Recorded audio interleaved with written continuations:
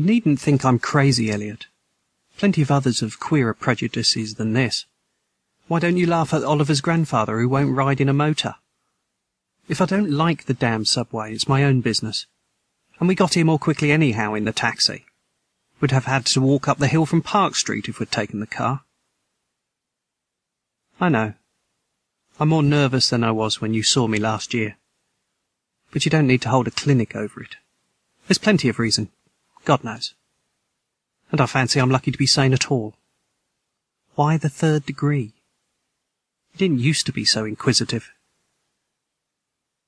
Well, if you must hear it, I don't know why you shouldn't. Maybe you ought to, anyhow, for you kept writing me like a grieved parent when you heard I'd begun to cut the art club and keep away from Pickman. Now that he's disappeared, I go round to the club once in a while, but my nerves aren't what they were. No, I don't know what has become of Pickman, and I don't like to guess. You might have surmised I had some inside information when I dropped him, and that's why I don't want to think where he's gone. Let the police find what they can. It won't be much, judging from the fact that they don't know yet of the old North End place he hired under the name of Peters. I'm not sure that I could find it again myself. Not that I'd ever try, even in broad daylight. Yes, I do know, or I am afraid I know why he maintained it. I'm coming to that. And I think you'll understand before I'm through why I don't tell the police. They would ask me to guide them. But I couldn't go back there even if I knew the way. There was something there. And now I can't use this subway and you may as well laugh at this too, go down into cellars any more. I should think you'd have known I didn't drop Pickman for the same silly reasons that fussy old women like Dr. Reed or Joe Minnow or Rosworth did. Morbid art doesn't shock me.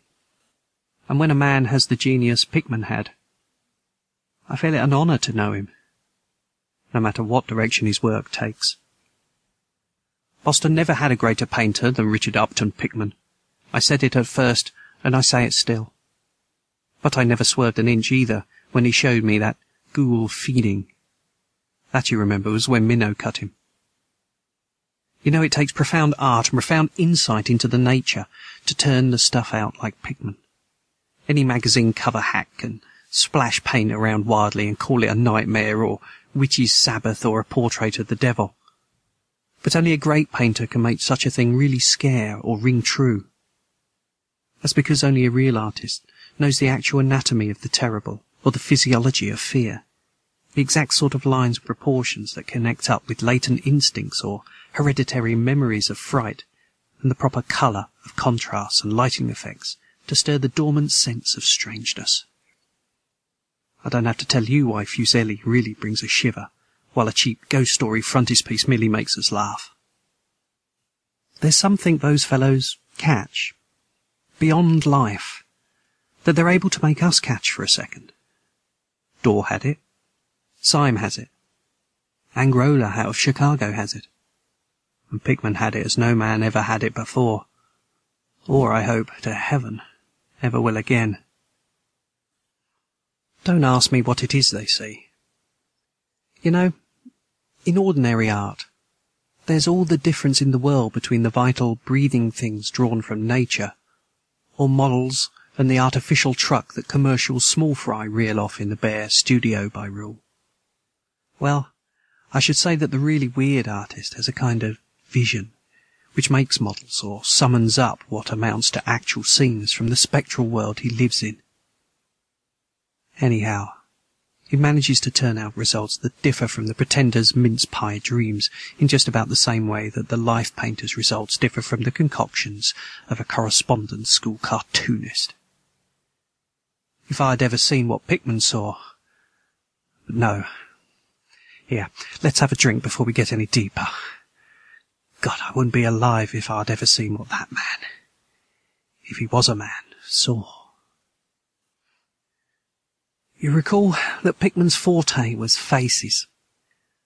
I don't believe anybody since Goya could have put so much of a sheer hell into a set of features or a twist of expression. And before Goya, You have to go back to the medieval chaps who did the gargoyles and chimeras on Notre Dame and Mont Saint-Michel. They believed all sorts of things, and maybe they saw all sorts of things too, for the Middle Ages had some curious phases. I remember you were asking Pickman yourself once, the year before you went away, wherever in thunder he got such ideas and visions. Wasn't that a nasty laugh he gave you? It was partly because of that laugh that Reed dropped him. Reed, you know, has just taken up comparative pathology, and was full of pompous inside stuff about the biological or evolutionary significance of this or the mental or physical symptom. He said Pickman repelled him more and more every day, and almost frightened him towards the last, that the fellow's features and expression were slowly developing in a way he didn't like, in a way that wasn't human. He had a lot of talk about diet, and had how Pickman must be abnormal and eccentric to the last degree. I suppose you told Reed, if you and he had any correspondence over it, that he'd let Pickman's paintings get on his nerves or harrow up his imagination. I know I told him that myself, then. But keep in mind, I didn't drop Pickman for anything like this. On the contrary, my admiration for him kept growing. For that ghoul feeding was a tremendous achievement.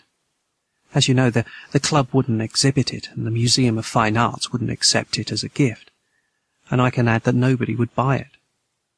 So Pickman had it right in his house till he went. Now his father has it in Salem. You know Pickman comes of old Salem stock, and had a witch ancestor hanged in 1692. I got into the habit of calling on Pickman quite often, especially after I began making notes for a monograph on weird art. Probably it was his work which put the idea into my head, and anyhow, I found him a mine of data and suggestions when I came to develop it. He showed me all the paintings and drawings he had about, including some pen and ink sketches that would, I verily believe, have got him kicked out of the club if many of the members had seen them. Before long I was pretty nearly a devotee, and would listen for hours like a schoolboy to art theories and philosophic speculations wild enough to qualify him for Danvers Asylum. My hero worship, coupled with the fact that people generally were commencing to have less and less to do with him, made him get very confidential with me. And one evening he hinted that, if I were fairly close-mouthed and none too squeamish, he might show me something rather unusual. Something a bit stronger than anything he had in the house. You know, he said, there are things that won't do for a Newbury Street, things that are out of place here and that can't be conceived here anyhow. It's my business to catch the overtones of the soul, and you won't find those in a parvenu set of artificial streets on a made land. Back Bay isn't Boston. It isn't anything yet, because it's had no time to pick up memories and abstract local spirits. If there are any ghosts here, they're the tame ghosts of a salt marsh and a shallow cove. And I want human ghosts. The ghosts of beings highly organized enough to have looked on hell and known the meaning of what they saw. The place for an artist to live is in the North End. If any aesthete were sincere, he'd put up with the slums for the sake of the mass traditions. God, man, don't you realize that places like that weren't merely made, but actually grew?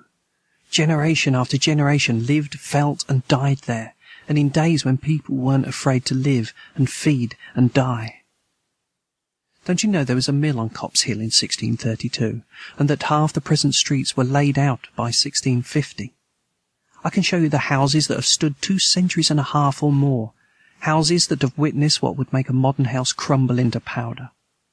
What do moderns know of life and the forces behind it? You call the Salem witchcraft a delusion, but I'll wager my 4 times great-grandmother could have told you things that hanged her on the gallows hill with Cotton Mather looking sanctimoniously on. Mather, damn him, was afraid somebody might succeed in kicking free of this accursed cape of monotony. I wish someone had laid a spell on him or sucked his blood in the night. I can show you a house he lived in, and I can show you another one he was afraid to enter in spite of all his fine, bold talk. He knew things he didn't dare put into that stupid Magnalia or the puerile wonders of the invisible world. Look here. Do you know the whole North End once had a set of tunnels that kept certain people in touch with other people's houses? And the burying ground? And the sea? Oh, let them prosecute and persecute above ground. Things went on every day that they couldn't reach, and voices laughed at night that they couldn't place. Why, man, out of 10 surviving houses built before 1700 and not moved since, I'll wager that in 8 I can show you something queer in the cellar. There's hardly a month that you don't read of workmen finding bricked-up arches of wells leading nowhere, in this or that place as it comes down. You could see one near Henchman Street from the elevated last year. There were witches, and what their spells summoned. Pirates, and what they brought in from the sea, smugglers, privateers, and I tell you, people knew how to live, and how to enlarge the bounds of life in the old time. This wasn't the only world a bold and wise man could know. Ha! And to think of today in contrast, with such pale pink brains, that even a club of supposed artists gets shudders and convulsions if a picture goes beyond the feelings of a Beacon Street tea table. The only saving grace of the present is that it's too damn stupid to question the past very closely. What do maps and records and guidebooks really tell you of the North End? Bah! At a guess, I'll guarantee to lead you to 30 or 40 alleys and networks of alleys north of Prince Street that aren't suspected by 10 living beings outside of the foreigners that swarm them. And what do those Dagos know of their meaning? No, Thurber. These ancient places are dreaming gorgeously and overflowing with wonder and terror and escapes from the commonplace. And yet there's not a living soul to understand or profit by them. Or rather, there's only one living soul. For I haven't been digging around in the past for nothing. See here, you're interested in this sort of thing. What if I told you that I've got another studio up there, where I can catch the night spirit of antique horror and paint things that I couldn't even think of in Newbury Street? Naturally, I don't tell those cursed old maids at the club, with Reed, damn him, whispering, even as it is, that I'm sort of a monster bound down in a toboggan of reverse evolution. Yes, Thurber. I decided long ago that one must paint terror as well as beauty from life. So I did some exploring in places where I had reason to know terror lives. I've got a place that I don't believe 3 living Nordic men besides myself have ever seen. It isn't so very far from the elevated, as distance goes, but it's centuries away as the soul goes. I took it because of the queer old brick well in the cellar, one of the sort I told you about. The shack's almost tumbling down so that nobody else would live there, and I'd hate to tell you how little I pay for it. The windows are boarded up, and I like that all the better, since I don't want any daylight for what I do. I paint in the cellar, where the inspiration is thickest, but I've other rooms furnished on the ground floor. A Sicilian owns it, and I've hired it under the name of Peters. Now, if you're game, I'll take you there tonight. I think you'll enjoy the pictures, for as I said, I've let myself go a bit there. It's no vast tour. I sometimes do it on foot, for I don't want to attract attention with a taxi in such a place. We can take the shuttle at the South Station for Battery Street, and after that, the walk isn't much. Well, Elliot, there wasn't much for me to do after that harangue, but to keep myself from running instead of walking for the first vacant cab we could sight. We changed to the elevated at the South Station, and at about 12 o'clock we had climbed down the steps at Battery Street and struck along the old waterfront past Constitution Wharf. I didn't keep track of the cross streets, and I can't tell you yet which it was we turned up, but I know it wasn't Green Owl Lane.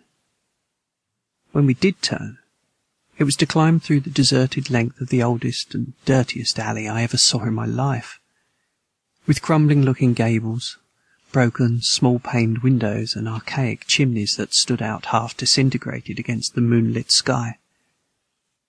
I don't believe there were 3 houses in sight that hadn't been standing in Cotton Mather's time.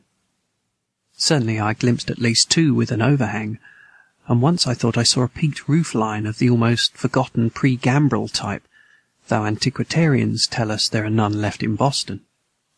From that alley, which had a dim light, we turned to the left, into an equally silent and still narrower alley with no light at all, and in a minute made what I think was an obtuse angled bend towards the right in the dark. Not long after this, Pickman produced a flashlight, and revealed an antediluvian 10-panelled door that looked damnably worm-eaten. Unlocking it, he ushered me into a barren hallway with what was once splendid dark oak panelling, simple of course, but thrillingly suggestive of the times of Andros and Phipps and the witchcraft. Then he took me through a door on the left and lighted an oil lamp, and told me to make myself at home. Now, Elliot, I'm what the man in the street would call fairly hard-boiled, but I'll confess that what I saw on the walls of that room gave me a bad turn. They were his pictures, you know, the ones he couldn't paint or even show in Newbury Street. And he was right when he had said he'd let himself go. Here, have another drink. I need one anyhow. There's no use in my trying to tell you what they were like there, because the awful, the blasphemous horror and the unbelievable loathsomeness and moral fetor came from simple touches quite beyond the power of words to classify. There was none of the exotic technique you see in Sidney Syme, none of the trans-Saturnian landscapes and lunar fungi that Clark Ashton Smith uses to freeze the blood. The backgrounds were mostly old churchyards, deep woods, cliffs by the sea, brick tunnels, ancient panelled rooms, or simple vaults of masonry. Cop Hill's burying ground, which could not be many blocks away from this very house, was a favourite scene. The madness and monstrosity lay in the figures in the foreground, for Pickman's morbid art was preeminently one of daemonic portraiture. These figures were seldom completely human, but often approached humanity in varying degrees. Most of the bodies, while roughly bipedal, and had a forward slumping and a vaguely canine cast. The texture of the majority was a kind of unpleasant rubberiness. Ugh! I can see them now. Their occupations, well, don't ask me to be too precise. They were usually feeding. I won't say on what. They were sometimes shown in groups in cemeteries or underground passages, and often appeared to be in battle over their prey, or rather their treasure trove. And what damnable expressiveness Pickman sometimes gave the sightless eyes of this carnal booty. Occasionally the things were shown leaping through open windows at night, or squatting on the chests of sleepers, worrying at their throats. One canvas showed a ring of them baying about a hanged witch on Gallows Hill, whose dead face held a close kinship to theirs. But don't get the idea that it was all this hideous business of theme and setting which struck me faint. I'm not a 3-year-old kid, and I'd seen much like this before. It was the faces, Elliot, those accursed faces, that leered and slavered out of the canvas with the very breath of life. My God, man, I verily believe they were alive. That nauseous wizard had waked the fires of hell in pigment, and his brush had been a nightmare-spawning wand. Give me that decanter, Elliot. There was one thing called the lesson. Heaven pity me that I ever saw it. Listen, can you fancy a squatting circle of nameless dog-like things in a churchyard, teaching a small child how to feed like themselves? The price of a changeling, I suppose. You know the old myth about how weird people leave their spawn in cradles in exchange for the human babes they steal. Pickman was showing what happens to those stolen babies, and how they grow up. And then I began to see a hideous relationship in the faces of the human and non-human figures. He was, in all his gradations of morbidity between the frankly non-human and the degradedly human, establishing a sardonic linkage and evolution. The dog things were developed from mortals. And no sooner had I wandered what he made of their own young as left with mankind in the form of changelings, that my eye caught a picture embodying that very thought. It was that of an ancient Puritan interior, a heavily beamed room with lattice windows, a settle, and clumsy 17th century furniture, with the family sitting about while the father read from the scriptures. Every face but one showed nobility and reverence, but that one reflected the mockery of the pit. It was that of a young man in years, and no doubt belonged to a supposed son of that pious father, but in essence it was the kin of the unclean things. It was their changeling. And in a spirit of supreme irony, Pickman had given the features a very perceptible resemblance to his own. By this time Pickman had lighted a lamp in an adjoining room, and was politely holding open the door for me, asking me if I would care to see his modern studies. I hadn't been able to give him much of my opinions. I was too speechless with fright and loathing, but I think he fully understood and felt highly complimented. And now I want to assure you again, Elliot, that I'm no mollycoddle to scream at anything which shows a bit of departure from the usual. I'm a middle-aged and decently sophisticated, and I guess you saw enough of me in France to know that I'm not easily knocked out. Remember, too, that I'm just about recovered my wind and gotten used to those frightful pictures which turned colonial New England into a kind of annex of hell. Well, in spite of all this, that next room forced a real scream out of me, and I had to clutch at the doorway to keep from keeling over. The other chamber had shown a pack of ghouls and witches overrunning the world of our forefathers, but this one brought the horror right to our own daily life. God, how that man could paint! There was a study called Subway Accident, in which a flock of those vile things were clambering up from the unknown catacomb through a crack in the floor of the Boston Street subway, and attacking a crowd of people on the platform. Another showed a dance on Copp's Hill among the tombs, with the background of today. Then there was any number of cellar views, with monsters creeping in through holes and rifts in the masonry, and grinning as they squatted behind barrels or furnaces, and waited for their first victim to descend the stairs. One disgusting canvas seemed to depict a vast cross-section of Beacon Hill, with ant-like armies of the mephitic monsters squeezing themselves through burrows that honeycombed through the ground. Dances in the modern cemeteries were freely pictured, and another conception somehow shocked me more than all the rest. A scene of an unknown vault, where scores of the beasts crowded about one who had a well-known Boston guidebook, and was evidently reading aloud. All were pointing to a certain passage, and every face seemed so distorted with epileptic and reverberant laughter that I almost thought I heard the fiendish echoes. The title of the picture was Holmes, Lowell, and Longfellow Lie Buried in Mount Auburn. As I gradually steadied myself and got readjusted to this second room of deviltry and morbidity, I began to analyze some of the points in my sickening loathing. In the first place, I said to myself, these things repelled because of the utter inhumanity and callous crudity they showed in Pickman. The fellow must be a relentless enemy of all mankind to take such glee in the torture of brain and flesh and the degradation of mortal tenement. In the second place, they terrified because of their very greatness.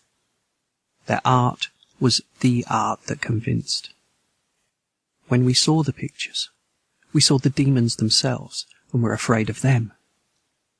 And the queer part was that Pickman got none of his power from the use of selectiveness or bizarrerie. Nothing was blurred, distorted, or conventionalized. Outlines were sharp and lifelike, and details were almost painfully defined. And the faces! It was not any mere artist's interpretation that we saw. It was pandemonium itself, crystal clear in stark objectivity. That was it, by heaven. The man was not a fantastiste or a romanticist at all. He did not even try to give us the churning prismatic ephemera of dreams, but coldly and sardonically reflected some stable, mechanistic, and well-established horror. World which he saw fully, brilliantly, squarely, and unfalteringly. God knows what that world could have been, or where he had ever glimpsed the blasphemous shapes that loped and trotted and crawled through it. But whatever the baffling source of his images, one thing was plain. Pickman was in every sense, in conception and in execution, a thorough, painstaking, and almost scientific realist. My host was leading the way down to the cellar, to his actual studio, and I braced myself for some hellish efforts among the unfinished canvases. As we reached the bottom of the damp stairs, he fumed his flashlight to a corner of the large, open space at hand, revealing the circular brick curb of what was evidently a great well in the earthen floor. We walked nearer, and I saw that it must be 5 feet across, with walls a good foot thick and some 6 inches above the ground level. Solid work of the 17th century, or I was much mistaken.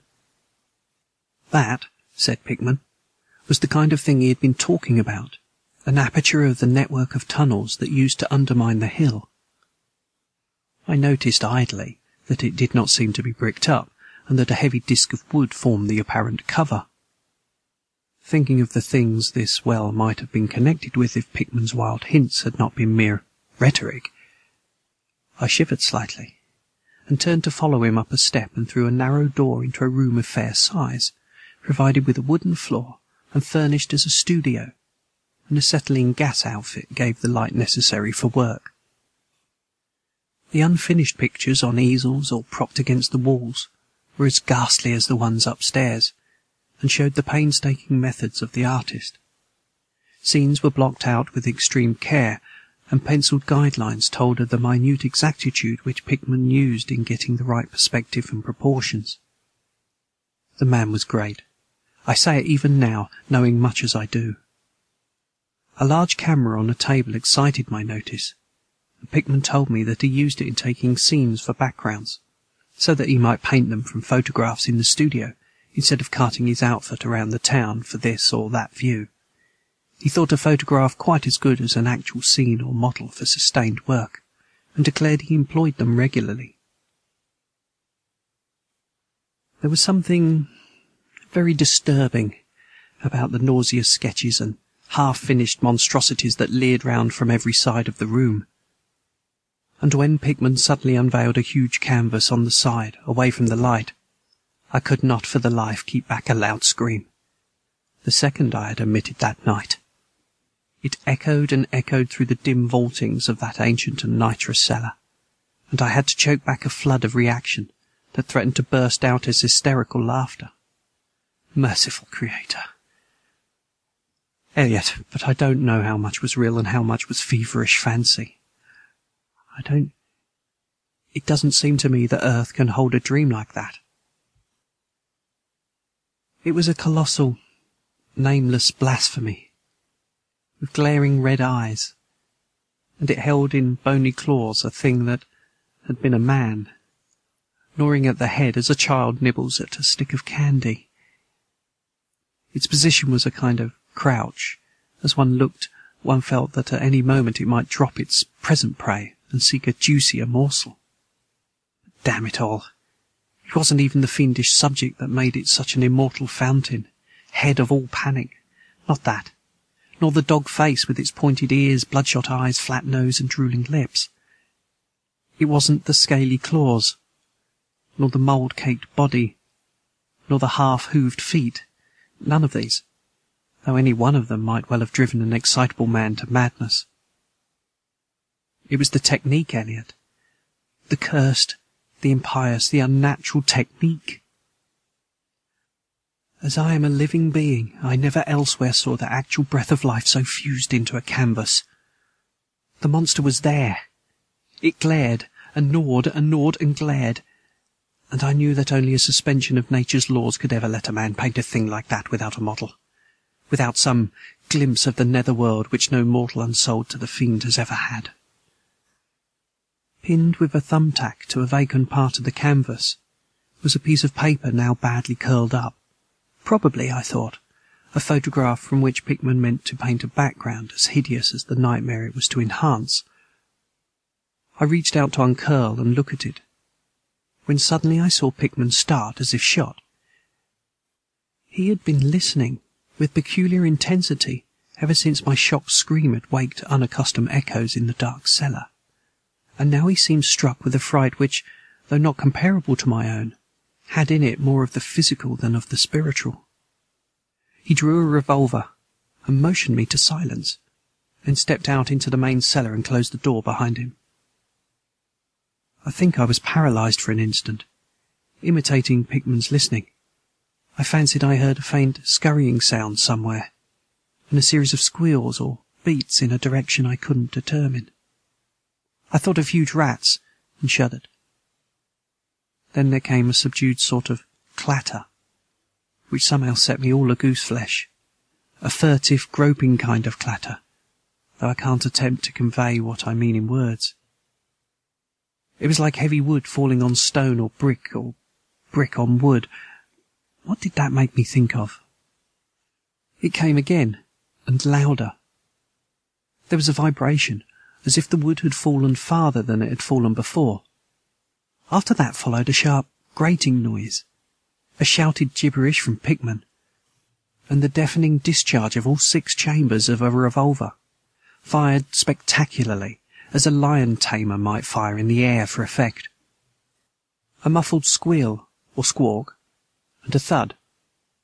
Then more wood and brick grating, a pause, and the opening of the door, at which I'll confess I started violently.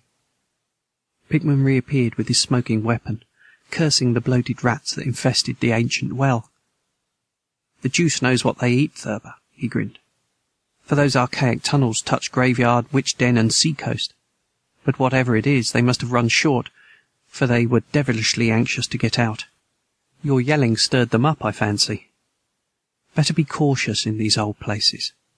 Our rodent friends are the one drawback, though I sometimes think they're a positive asset by way of atmosphere and colour." Well, Elliot, that was the end of the night's adventure. Pickman had promised to show me the place, and heaven knows he had done it. He led me out of that tangle of alleys, in another direction, it seems, for when we sighted a lamp-post, we were in a half-familiar street with monotonous rows of mingled tenement blocks and old houses.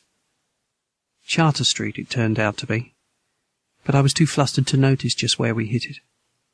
We were too late for the elevated, and walked back downtown through Hanover Street. I remember that wall. We switched from Tremont to Beacon, and Pickman left me at the corner of Joy, where I turned off. I never spoke to him again. Why did I drop him? Don't be impatient. Wait till I ring for coffee. We've had enough of the other stuff. But I, for one, need something. No, it wasn't the paintings I saw in that place, though I'll swear they were enough to get him ostracized in 9/10 of the homes and clubs of Boston. And I guess you won't wonder now why I have to steer clear of subways and cellars. It was something I found in my coat the next morning. You know the curled-up paper tacked to the frightful canvas in the cellar? The thing I thought was a photograph of some scene he meant to use as a background for that monster. That last scare had come while I was reaching to uncurl it, and it seems I had vacantly crumpled it into my pocket. Here's the coffee. Take it black, Elliot, if you're wise. Yes, that paper was the reason I dropped Pickman. Richard Upton Pickman, the greatest artist I have ever known, and the foulest being that ever leaped the bounds of life into the pits of myth and madness. Elliot, old Reed was right. He wasn't strictly human. Either he was born in some strange shadow, or he found a way to unlock the forbidden gate. It's all the same now, for he's gone, back into the fabulous darkness he loved to haunt. Here, let's have the chandelier going. Don't ask me to explain, or even conjecture about what I burned. Don't ask me either. What lay behind that mole-like, scrabbling Pickman was so keen to pass off as rats. There are secrets, you know, which might have come down from old Salem times, and Cotton Mather tells even stranger things. You know how damn lifelike Pickman's paintings were? How we all wondered where he got those faces? Well, that paper wasn't a photograph of any background after all. What it showed was simply the monstrous being he was painting on that awful canvas. It was the model he was using, and its background was merely the wall of the cellar studio in minute detail. But by God, Elliot, it was a photograph from life.